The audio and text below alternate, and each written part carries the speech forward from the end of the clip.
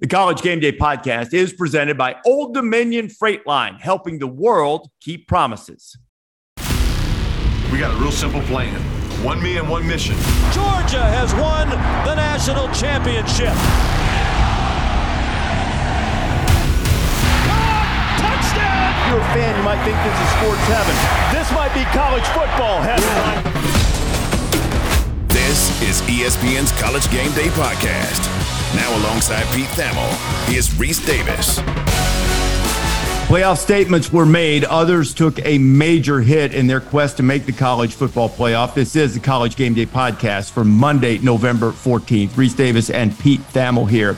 Our custom is to record this podcast on Monday morning, and we will certainly spend a lot of time talking about what happened on the field throughout the course of this podcast a little bit later on. But everything in college football and everything in sports, in fact, at the moment as we speak, is being overshadowed by the tragedy in Charlottesville on Sunday night, in which a former University of Virginia football player is the suspect of a shooting in which 3 people were killed, 2 others were wounded. The first to be confirmed killed is a current Virginia football player, and the tragedy is unspeakable. The pain that they're feeling in Charlottesville and across college football for this senseless act of violence that we all have become way too accustomed to seeing. And Pete, so much of this we love to talk football, and sometimes you fall into the trap of making these players X's and O's and their families, and they're critiqued and criticized for performance. And then something awful like this happens, and none of that matters, and all you can think about is the devastation being felt within that community and within the families of those affected. Yeah, Reese, obviously just an unspeakable tragedy. And again, as we are taping this on Monday morning, and again, I just want to reiterate that by the time some people listen to this, because obviously podcasts don't come out aren't consumed in a linear way. There'll be a lot more details, and we'll update midweek when we can. But yeah, the former Virginia walk-on Chris Jones is armed and dangerous and still on the loose right now. And I bring that up more to just have an empathy for the entire Virginia campus. I mean, you have an entire campus in lockdown right now. You have a team that's dealing with the tragedy. The Charlottesville paper. The Daily Progress has reported that Deshaun Perry, a 22-year-old linebacker and defensive end, was one of the 3 people who was shot at the Culberth Garage. It says here he made 2 tackles against Pittsburgh on Saturday, and now his family is flying from Miami. And my heart is ripped out. Obviously, for his family, the families of everyone affected. Carla Williams, athletic director there, Tony Elliott, the head coach there. It's just an unspeakable tragedy that's still ongoing as we talk on Monday. So just for the sense of uncertainty and just fear, it's just really a difficult time there. So our hearts and prayers go out to them. They're looking into the background, obviously, and the reports are starting to, have been coming out over the last several days. And the suspect, was listed on the roster, didn't play, been a few years ago. And I think that, according to the article that I've started to read here, that he's still listed as a student at the University of Virginia, at least according to this article. As you rightly said, more details are going to come out. And this is the type of thing in which leadership within the team and within the athletics community and on the campus is vital. It can't be prepared for. There's no way that you could expect Tony Elliott or Carla Williams to know precisely what to do in this situation. But the one thing from knowing about both of them is that I think they will make really good judgments in terms of being the strength, being the backbone for the players and the athletes and the students at the University of Virginia who've had their sense of safety completely rocked and undermined. And, it really speaks to the ongoing issues in our society with mental health and with evil and with all of the things that confront everyone, but seem to particularly be confronting young people and how they deal with temptation and pressures in life and different things, and when they act criminally or violently, as it is alleged that the former player, Chris Jones, did. Whenever that happens, I mean, certainly in my judgment, that is worthy far more of punishment than any empathy. But then when you take a step back and look at society at large, you try to get at the root of what is motivating people to behave violently and in such a callous fashion toward other people, and what can be done about helping people handle things in a more productive and certainly less violent and horrific way than what's been manifested on so many places, not only on campuses and in sports, but across the way. And certainly in the state of Virginia, they are acutely and painfully aware of this. With Virginia Tech had the horrific murders that happened several years ago, and that's something that is still part of the fabric and the culture in that campus right now. And you see memorials and tributes and remembrances anytime you go to Blacksburg. And there have been other issues away from the University of Virginia that have happened in Charlottesville over the last few years. And then this one is, it just breaks your heart. It breaks your heart to see it. Yeah. I don't have a ton more to add, Reese, other than just extreme empathy. They obviously play Coastal Carolina on Saturday. And the games just don't matter right now. There's really no other way to say it. What a difficult moment for that university. I know classes obviously been canceled today. There's a shelter in place that was put in last night. Just what a difficult time for one of the great schools in America, right? One of the great public schools in America. Just a wonderful place filled with wonderful people, and they're just really confronting the just the most unthinkable tragedy this morning. Yeah, and we hope that the perpetrator or perpetrators are apprehended, stopped, and the sense of security and safety can be returned to everyone in town of Charlottesville and on campus or at the University of Virginia, and that sense of security, which everyone should be entitled to in our country, is restored as best it can be and as quickly and efficiently as possible. Our thoughts and prayers going out to everyone who's been affected by this, and certainly that will be affected by it as news continues to come out about this tragedy at the University of Virginia. We'll be right back after this to talk about what happened this past week on the field in college football on the College Game Day podcast.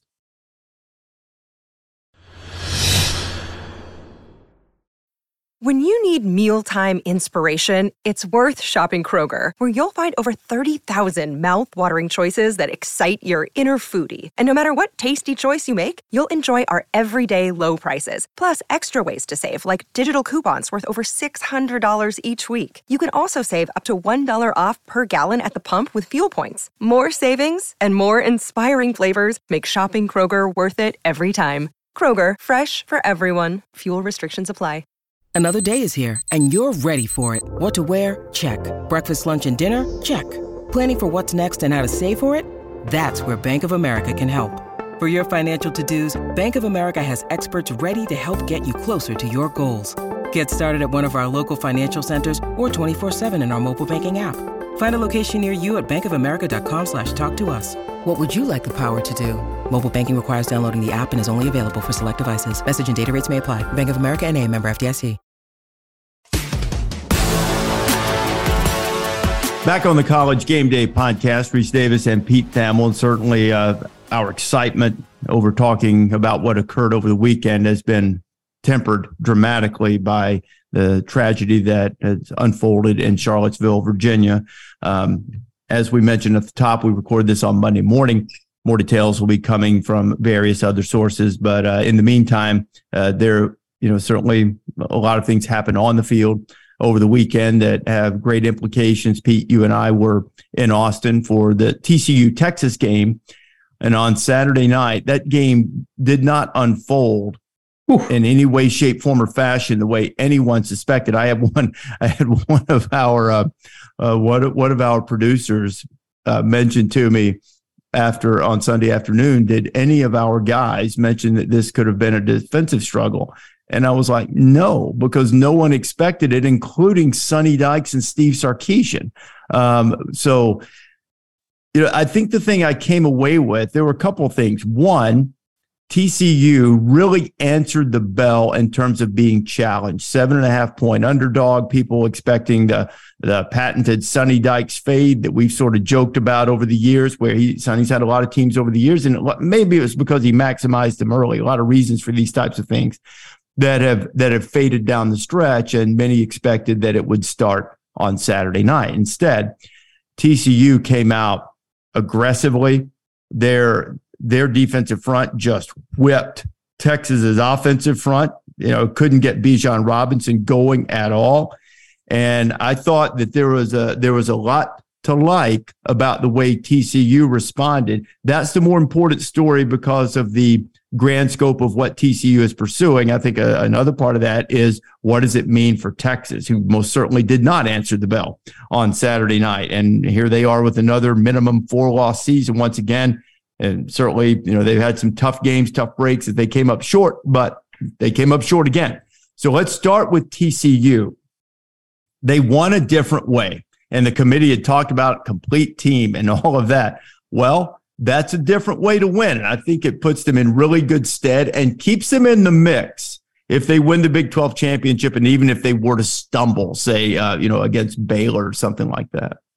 Yeah, I thought it was to go to Austin and just completely stone that Texas offense. I mean, that Texas offense, I think the first quarter combined was the worst offensive quarter in FBS football this year. That's what they said, some note like that on the broadcast. So just completely antithetical to the Big 12, completely antithetical to two offensive coaches, who've made their living calling plays. You have two of the higher profile quarterbacks in the country with Quinn Ewers, who really seems to be struggling right now, and then Max Duggan. Nobody could move the ball. Nobody could figure it out. Nobody could pick up a first down. So, a lot of credit to TCU for sort of adapting and adjusting, figuring out a way to grind out a couple drives. And really, Joe Gillespie's defense, the 3-3-5 stack, they did not have D. Winters, a great linebacker, for the first half because of a targeting penalty. Mm-hmm. And they just made play after play. And Texas couldn't do anything. Bijan Robinson, I think, only had 12 carries for 29 yards. And Texas just couldn't get anything going, which is stunning. Now, I know they're young on the offensive line. They have issues at right tackle. But like, Texas football should not just be swallowed whole on offense like that. And I want to say that the last 2 second halves of the prior two games, they didn't score a touchdown. Mm-hmm. And obviously they didn't score an offensive touchdown there. So it's a 5-alarm fire for that offense right now. They're just simply not getting it done and not moving the ball. And there's myriad reasons for it, but it's just it's been a bizarre disappearing act considering some of the flashes that they showed early in the year. And Bijan Robinson is one of the 10 best players in all of college football. And it's been a little bit of a mystery to me why they just haven't been able to get him going. But I don't want to dwell too much on Texas's struggles because TCU created them. Joe Gillespie's 3-3-5 stack. You got a freshman nose guard. You've got ball hawk defensive backs. They wreaked havoc and chaos. Sark, as a play caller, has struggled against that style of defense in the past. And boy, did those show up again on Saturday night. So, I mean, they basically TCU took the committee's biggest criticism and answered it resoundingly on the biggest stage with game day there in sold-out DKR in one of the more hostile environments TCU is going to play in an intense rivalry. And they said, "Oh, we can't stop anybody? Looks like we can stop somebody." So we've talked about this before, Pete. You go watch a game from the sideline. Typically, you go to the visiting sideline as long as the sun's not glaring right in your eyes on that side or something like that, because it's less crowded over there. So I was on the TCU sideline Saturday night and was told a great story about Josh Newton, who played his tail off in the secondary for TCU too. He transferred from Louisiana Monroe, and the difference in the amenities and different things that are available to players at the highest level. It's not no fault of Louisiana Monroe, but Josh had talked to some of their people about that previously. They had gone to restaurants sometimes like to look for extra food. Say, hey, are you guys throwing out any food? There's a lot of football players doing this to make sure they got their calories, bulk and all that stuff. And he came in and made it a point to thank all of the people at TCU. It was very moved by the fact that basically whatever he needs from a nutrition standpoint, food standpoint, scholarship standpoint, all of the different things that had really not only changed the way he's able to pursue his goal of being the best football player he can be, but it's also helped his family at large. He's from Monroe, Louisiana.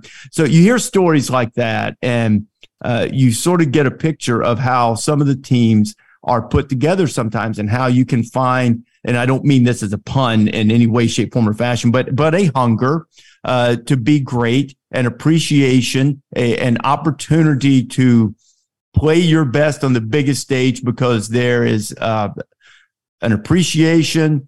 There's I will say it, there is a desperation because of what you've been through to get to that point. And maybe there's a little bit of that in a lot of places on the TCU team. Duggan gets a lot of attention because it's never easy when a veteran quarterback and a leader doesn't win the job under the new coaching staff. That is a recipe for malcontents, except Max Duggan was bigger than that and ends up getting the job back after Chandler Morris got hurt, which has been documented 1,000 times. But I thought it also showed a little something that flies under the radar about the appreciation from some other guys on that team, and maybe a little bit of insight into where that passion that TCU is playing with right now is coming from. That, that it's not all about 5 stars and hopping in the transfer portal and getting your best NIL deal. There are also some dudes out there who are getting after it because they feel like they recognize that they've got a tremendous opportunity in front of them, and the passion with which they play on the field is reflecting that. I think that's a really good point, Reese, because there's a lot of demonization of the portal and NIL because it's it's not familiar to people and it's not the way they grew up with the sport. But boy, what opportunity it's yielded guys. Look, like you hate to say it, but essentially, if you're at a high-end Big 12 school like TCU compared to Louisiana Monroe, which is a low-end Sunbelt school, it's almost like a different level of sport. It's like going from AAA to the big leagues within college football. And I do think one of the aspects that gets overlooked is that nutrition aspect. For years, remember the old NCAA wouldn't let you put cream cheese on a bagel. The biggest criticism to me, the biggest crime to me that the NCAA, which is committed plenty of them, did was like limiting how you could feed athletes. Like, are you kidding me? You're making these kids work 18 hours a day. You're running them around the country, and then you're not letting them put food in their bodies for energy. So they're going to go to McDonald's and use their per diems and their stipend checks and whatever, and they're going to buy the cheapest food possible. And so I just really think like those, we spent a lot of time talking about the waterfalls and the leather lockers and all that stuff.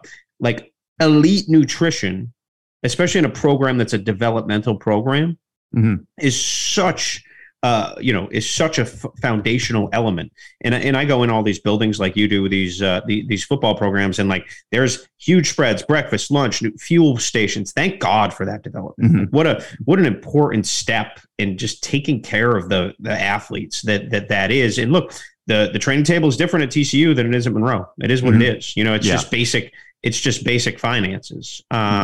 it's like the difference between going to Mastro's and Longhorn Steakhouse, right? Like it's just there's just a different level. And for kids who want to go pro, you need to gain those 15 pounds of muscle. Plus, you got more strength coaches, more people to work with you personally, and the guys who don't have that early in their college career are going to have a strong appreciation of that. So I've really come to appreciate the opportunities of the portal more than the drawbacks of the portal. And that's a great story that illustrates that. The one other point about the TCU defense, before I kick it back to you, Reese, is that, look, Gary Patterson was celebrated and put on TV a bunch. We talked about him on game day. We talked about him on the podcast.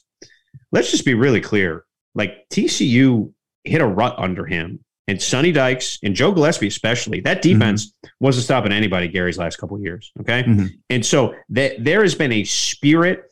I talked to a couple coaches who studied TCU going into the week, and like they just said they play so hard. Like that is just something that's very difficult to quantify, but that was what really jumped off the field, is that they are flying around and there is an edge and an energy there that wasn't there before. So a lot of credit to Sonny. You credit their strength staff.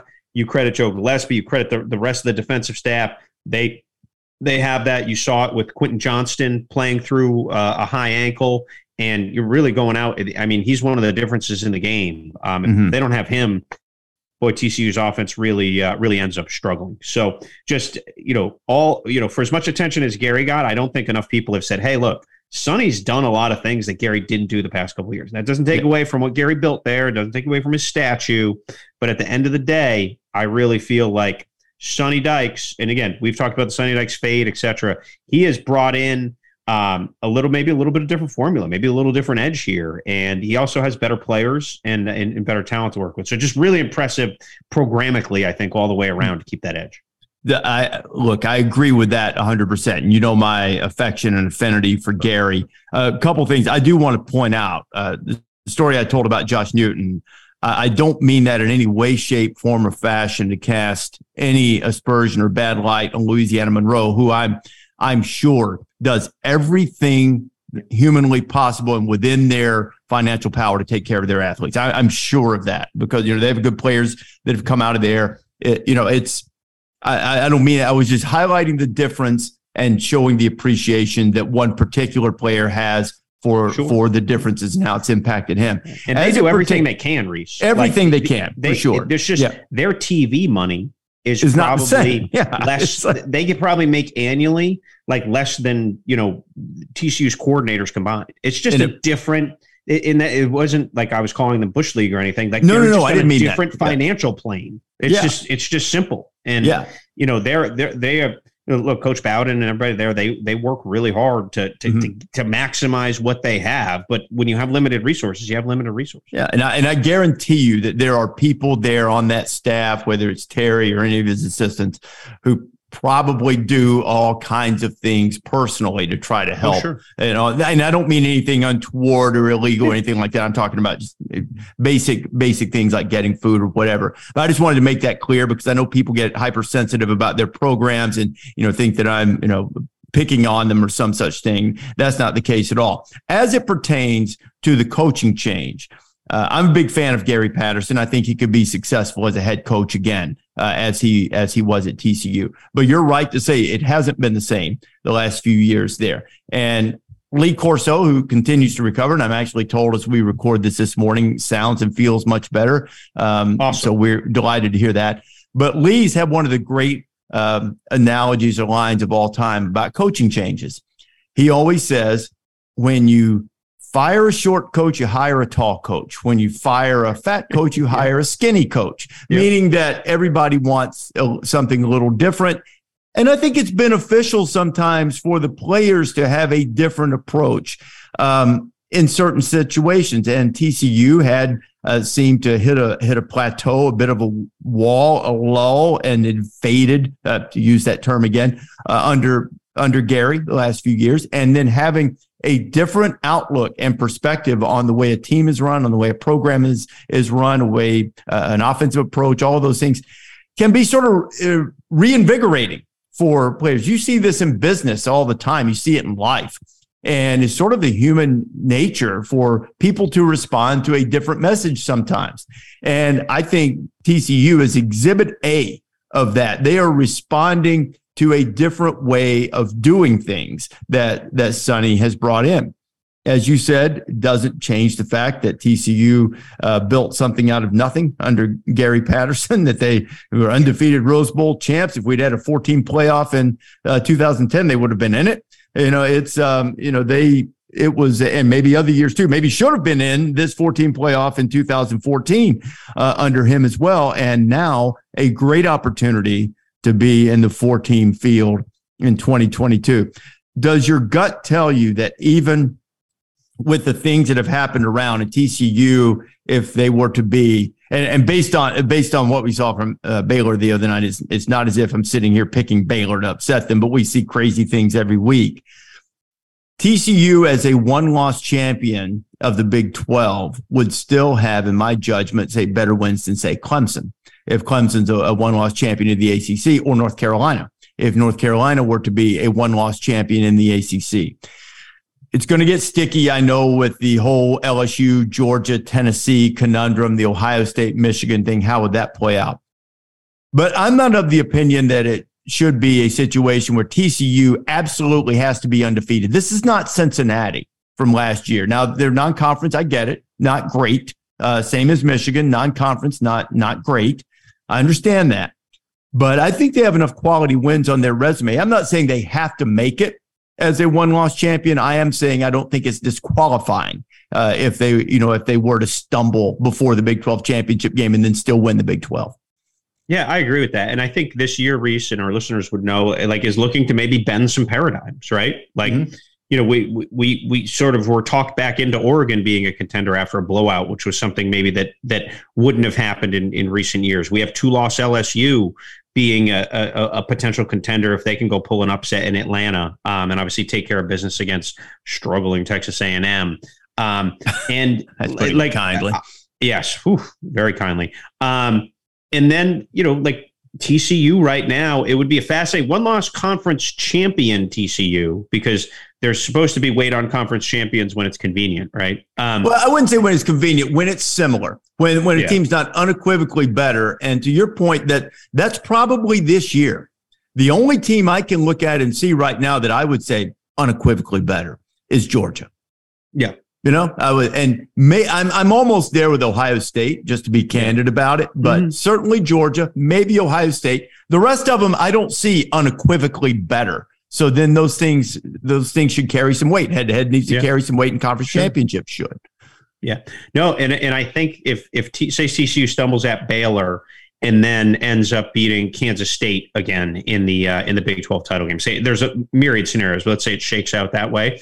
I think they've got a really good case. It will be interesting, the scheduling dynamic and how that's played in this, Reese, because TCU does not have this gangbusters non-conference, but they did go on the road twice, and one of those was against a Power 5 team. And I do think the intent to schedule, and you could argue that both those games were better than Michigan's best out of conference game, because they had Colorado State, they had Hawaii, and then I believe they had a MAC school. No, they had the University of Connecticut, your bowl eligible ghost busting. True. Connecticut that's their Huskies. best non-conference win. Yes, 59-0. They beat up on old UConn. So I just think, those are two distinctly better efforts. And did Jim Harbaugh not wanting to play UCLA, is that going to become more of the conversation here as we go forward? Because if Michigan had played and handled UCLA, or even quite frankly, handled them and lost to them and then won the conference title, does that it becomes interesting, because these decisions end up shaping scheduling philosophies down the road, right? There's the, what if Oregon played Portland State instead of going to Atlanta to play Georgia? How would we view the Ducks differently now? And it's a fascinating question to just sort of hypothetical out. Now, I am in favor of robust non-conference schedules. Like when I first started covering the sport, week 1 was boring. You know what I mean? It was like Penn State plays Toledo and wins by 4. It was just a lot of that. And I give the schedulers credit. I give the TV networks credit for being aggressive in sort of creating some of these games that are really exciting early in the year. And Yeah, I would hate to see embracing poor opponents rewarded. I don't think you're going to, for a number of reasons. And I wish I could remember the person who reached out to me on Twitter so I can say this. It's a Duck fan who, it shows you how everything that we say gets parsed. I have not been one of those on the what if Oregon had played Portland State bandwagon, because I'm also not a big fan of intent and scheduling, because you start going down that road, you add another qualifier, and maybe you don't consider every dimension of what led to a decision. But this Oregon fan has hit me and said, will you guys stop saying that about Portland State? We can't play Portland State. We couldn't play two of them. We already had Eastern Washington on the schedule. So they did play one, but the point, the person who sent that was sort of missing the point, because you guys were just talking about not playing Georgia, not playing the reigning national champion in their home state. You're talking about playing someone you could handle, playing a Mountain West school, a lower tier Mountain West school or something of that nature. So the point is well taken. I'm not a big fan of delving into motivation in scheduling, because there are other things, which I don't mean to put you on the spot. I don't think we've had this conversation before. Jim Harbaugh is not a guy who's going to duck anyone, I wouldn't think. And I think I misspoke on the Dan Patrick show. My bigger point was that Michigan was going to be penalized for its non-conference, and I think I inverted it and said UCLA went out. I don't care who went out; they didn't play, but it was apparently Michigan's decision. What was the motivation behind that decision? Do you know that? So they paid UCLA $1.5 million to get out of the games, but why? When? My understanding from talking to people at UCLA, this was a couple years ago now, so it's not like they did this going into the season. I did Google and look up earlier in the year just to as this started to percolate a little bit. But it was a pure Michigan play, because remember UCLA kind of got stuck with a similarly lightweight non-conference schedule because of Michigan's decision. But it was communicated to me that Harbaugh basically didn't want to challenge themselves in the non-conference. That he was and this was from the UCLA side, but that he was the instigator of this of this decision. So October 25th, 2019, Michigan has terminated its home series when they replaced it with Hawaii and East Carolina in those two games. The release from the Michigan side in 2019 was that they did it to balance out the home schedule and guarantee 7 games in Ann Arbor for each season, which, look, they must make $1 million plus bucks. They did pay East Carolina $1.8 million for that home game. So, look, Jim Harbaugh's one of the most competitive humans that we've seen go through modern football. And again, in 2019, when they're doing this, remember, Reese, not very good. Harbaugh's in a bit of a spiral. I mean, I've maintained that if the immortal Valentino Ambrosio makes a field goal when they play Rutgers in the COVID year, we may not have the Jim Harbaugh anymore, because I believe they went 2-4 in the COVID year. They did. And, they could have, Rutgers could have well won that game multiple times. And again, Michigan, I do credit them for this, is not a knee-jerk place. Like, it's just not a place that operates in that fashion. But, it'd be naive to think you make that decision in the middle of 2019 and there aren't competitive reasons for it. That's not financially motivated to give away $1.5 million to UCLA for nothing. Just hand them a check, and then to get another home game and pay East Carolina, close to $2 million bucks. And they obviously had to pay Hawaii somewhere in a pretty big range too. So and again, do I judge Jim Harbaugh for doing that at a time when his tenure was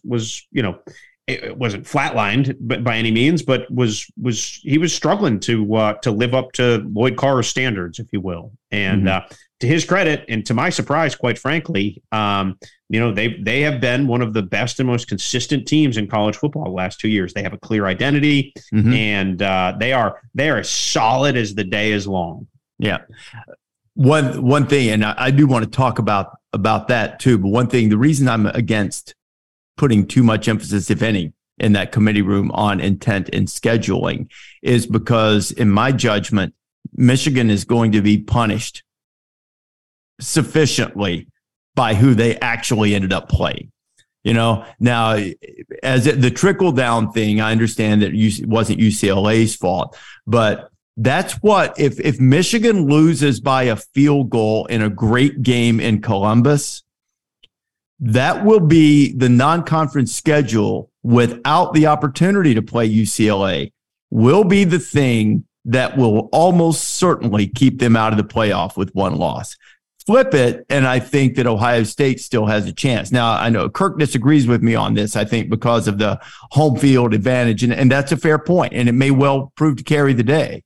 But to me, Ohio State would have the one late loss to what would then be an undefeated Michigan team. They'd have a win over Notre Dame, which as things keep going, it looks better and better, and they certainly pass the football judgment test. So, but I think, and so there's nothing really to stick Ohio State with other than saying, well, they lost a game at home, which in this year, I mean, man, oh man, try to find the great road wins. There aren't that many of them. Mm-hmm. Washington had one the other night, but there aren't that many of them. Michigan would have that. But if Michigan were to lose, then I think that non-conference albatross would be enough to keep them out, and that would probably be punishment enough, and it would probably be appropriate, to be candid about it. So, I think that's all really, it's interesting stuff, and if we get to that, who knows? I mean, maybe that's gonna be a hell of a game in Columbus.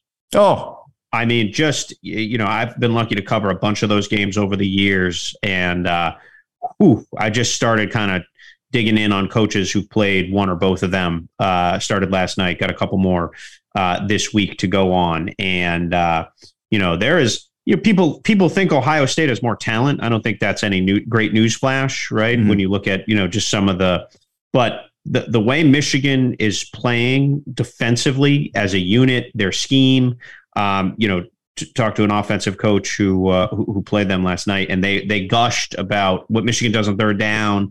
The chess match with Ryan Day and Jesse Minter that's going to be on that side of the ball, the O-line, D-lines, both sides like that. Just again, we're going to talk about a bunch, but I'm officially fired up for that game. Yeah, and both of them have tests of different degrees coming up this weekend. Yep. We've seen in the past great Ohio State team went into Maryland, almost messed around and lost, had to survive a 2-point conversion. This Maryland team seems to have lost its way a little bit, so I don't see that type of danger for Ohio State. And Illinois looked like a significant challenge to Michigan coming in, but the last couple of weeks, the Illini have sort of, I guess, maybe the whole thing, maybe the beating Nebraska curse is alive and well or something still, because so many teams, it's weird, man. You guys can go on Twitter and find it. The teams, everybody, basically, Reader's Digest condensed version, after you finish beating Nebraska, they don't get their revenge against you then. They just get the revenge against you the rest of the season, or at least the next few weeks. You beat Nebraska, you start losing. I mean, it's really, really, really a bizarre thing. It calls to mind what they used to say, what they say about Alabama, LSU, and recent vintage. And before that, when Tuberville had it rolling at Auburn, the Auburn LSU games back in the early 2000s. And that you heard about the military academies sometimes, right? Like the next week after Navy or the next week after Army, like you're just beat up and just can't do it. So Tuberville told me once that when he was at Auburn that it took them a week to get over LSU. He said we were vulnerable the next week, just mentally, physically, and everything after that type of physical game. And certainly in recent years, that's been Alabama and LSU. And I think, that, I don't know. I don't think it's the same thing playing Nebraska, but it's turning into the same effect. And, certainly for Michigan will have a really physical challenge, if nothing else, with Illinois coming in.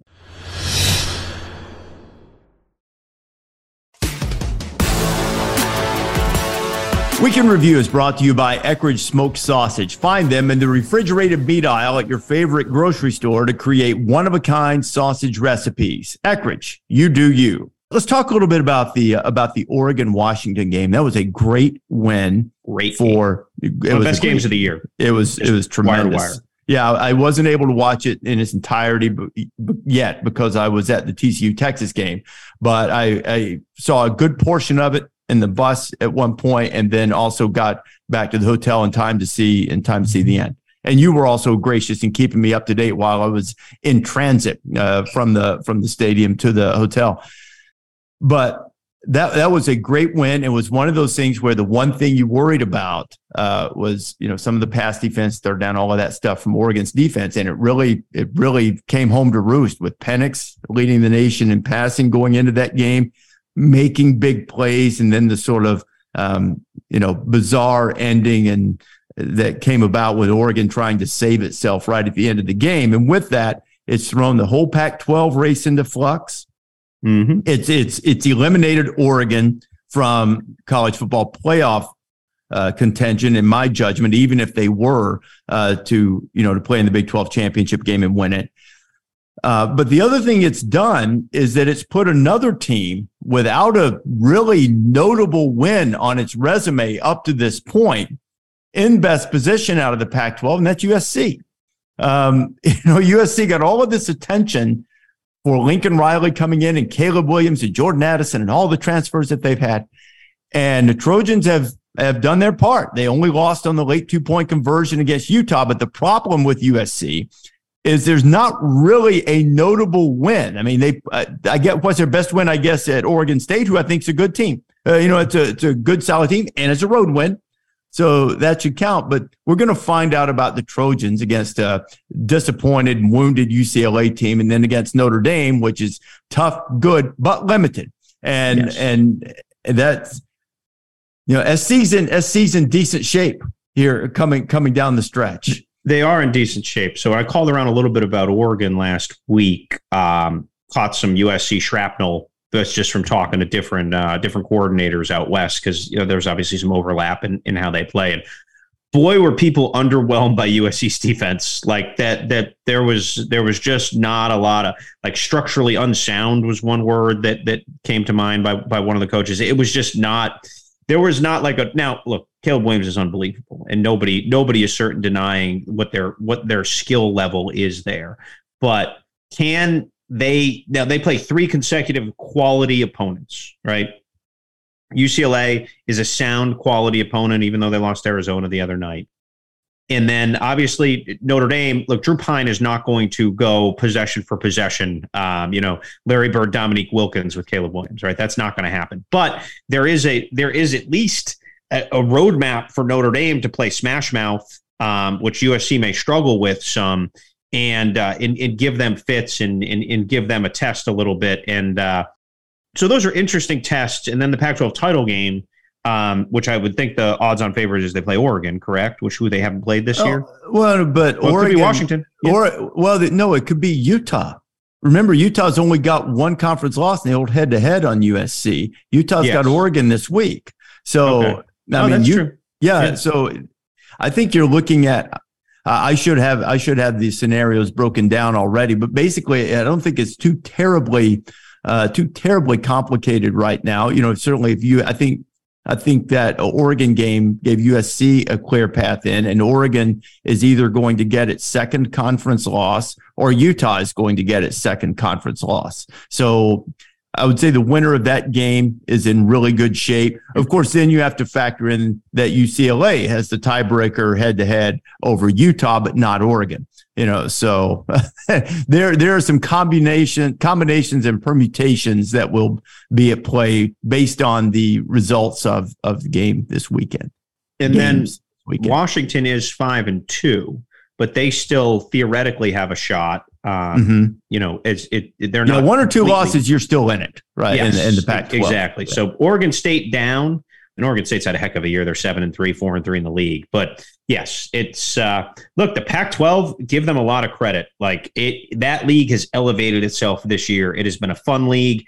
It is kind of filled with stars again. And look, Penix and Bo Nix were imported stars, but that's what happens when you go hire good coaches, is good talent follows them. I mean, really Caleb Williams too, right? So the 3 defining players in the Pac-12 this year are all guys who played elsewhere last year. So It has been a lot more enjoyable to watch West Coast football. I think they have 6 ranked teams right now. I saw on Sunday, and again, we root for a vibrant, healthy college football from coast to coast, and so it's nice to see the Pac-12 in the playoff, in the thick of the playoff conversation. Not are they out on September 10th like we've been talking about in previous years. So, that will be a fun conclusion, and let's hope that there's some CFP stakes in however the Pac-12 race does shake out.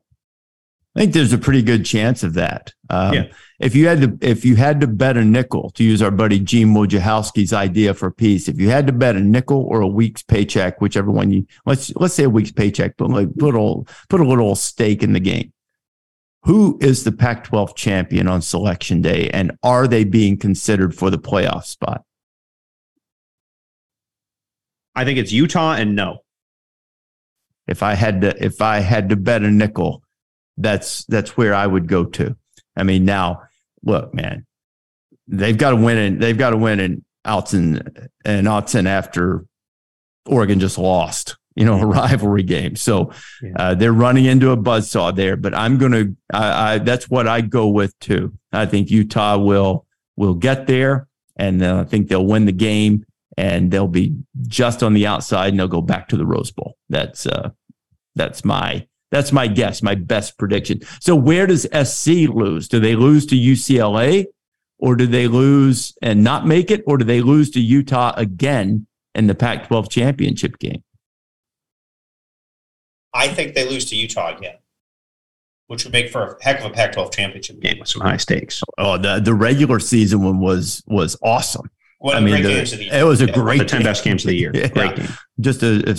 I'll sign up to see that again. And if I listened to that game. I don't know if you remember this, Reese. I listened to that game driving home to Boston after we left Knoxville, and I toggled between the SC broadcast and the Utah broadcast. It was just a fun night. Like, I love listening to games on the radio. I know that makes me like old and antiquated, but I just like you listen to the Nebraska game on Sirius, and like you hear the farm commercials, and then you listen to that it's just like it was one of the cool, it was such a good game, and stakes were so high, and obviously came down to last play. So anyway, that was one of my sort of favorite consumption of the game moments of the year. No, I like listening to the games on the radio too, and I think we talked about this, the ESPNU channel on Sirius, not Channel 84. Channel 84. Not to give them a plug until they reignite my free subscription. So I keep making these appearances for them, and my radios are dead. So they've got to get on that like right now, Mike. I pay for mine.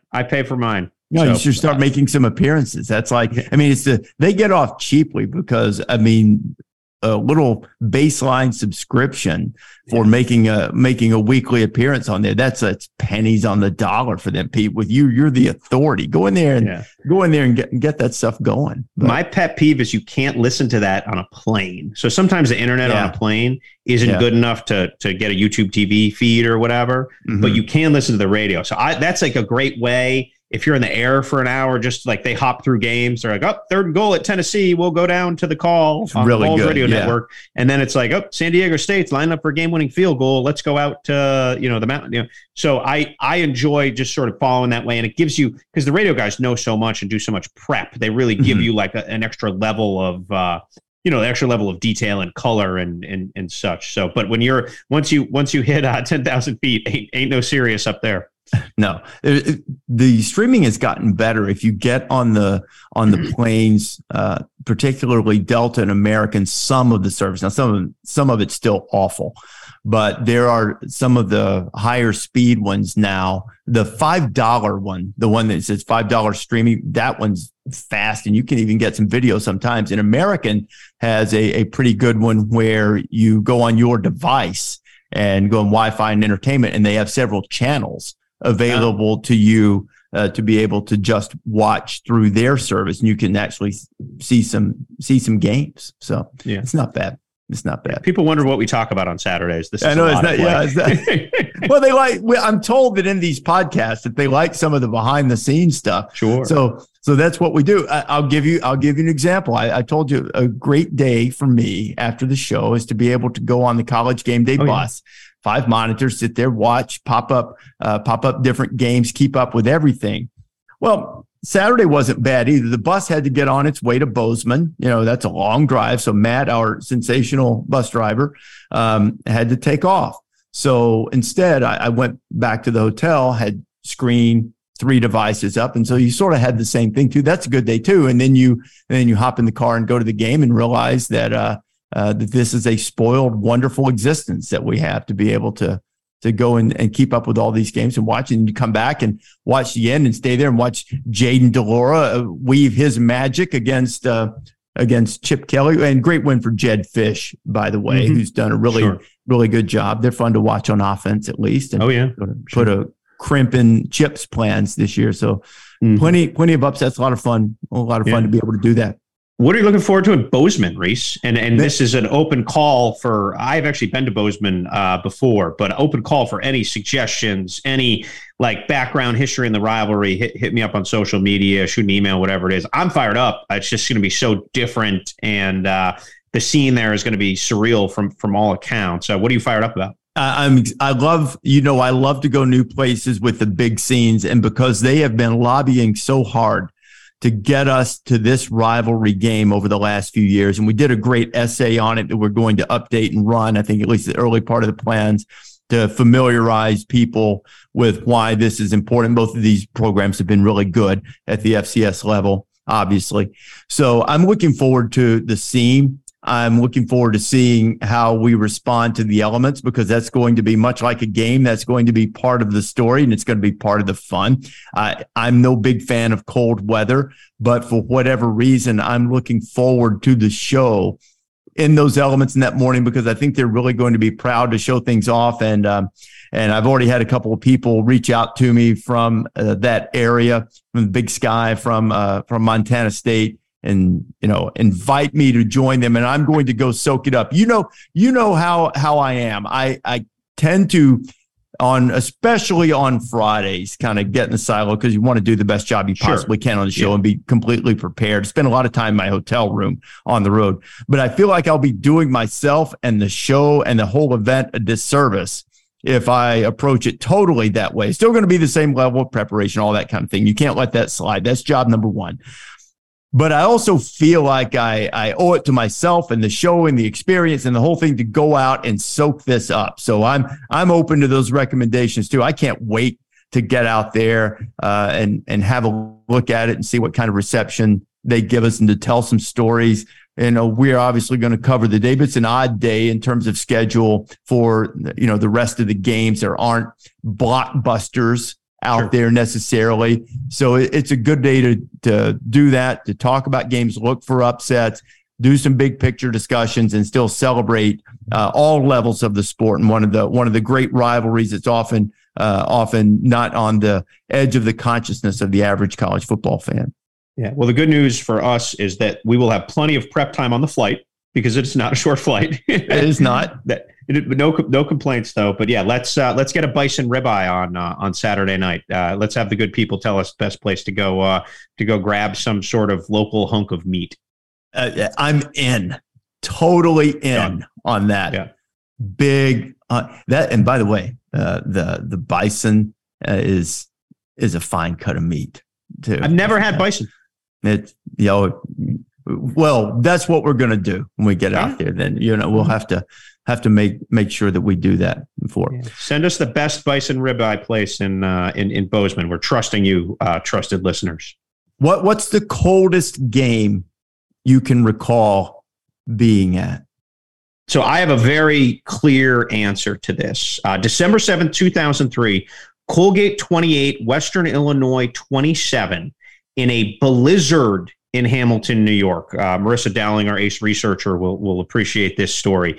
Colgate stuns Western Illinois, they had no business beating, in front of a robust 5,287. It snowed 8 inches from kickoff to end game. 8 inches over a 4-hour period, which is like just a football game played in a flat blizzard, and all Western Illinois speed was negated. Colgate somehow gutted out a win. The students, many of whom were bare-chested for the game, which was impressive, rolled out, probably with a little liquid courage, grabbed the goalposts, and then they haul them up the street at Colgate. And I don't know if you've ever been to beautiful Hamilton, New York, but there's a big pond right on the cusp of campus. And after I filed my story, I drove back to Syracuse where I'd flown out of, and the goalposts are bobbing up and down in the lake. I mean, it snowed like, and again, I went to Syracuse and I live in Boston, so I'm not exactly a prude when it comes to snow. I was like white knuckle the whole way back. It was a flat blizzard. So I guess temperature probably didn't matter as much. I did go to like the coldest NFL playoff game ever, Patriots, Tennessee. I covered it as a stringer for the New York Times. It was like epically frigid, and I don't know if it still is the coldest one, but those are two of them. But yes, you don't learn a lot about math at Syracuse, but they teach you to layer up. So I will be layered up. I will look like a little snowman. The only worry is if I'm going to split my pants because I have too many long johns on. You might have a run for your money for the coldest one coming up on Saturday with Montana. Let's go. And Montana State. Can't wait to get there. Going to be fun. We'll be back on Wednesday with the podcast. Look ahead to some of the games this week. Also, perhaps talk some big picture issues with Heisman Trophy. More on the playoff and reaction to the college football playoff rankings, which will come out again on Tuesday night. Once again, just want to reiterate our hearts, our thoughts, prayers, and condolences going out to everyone associated with the tragedy at the University of Virginia.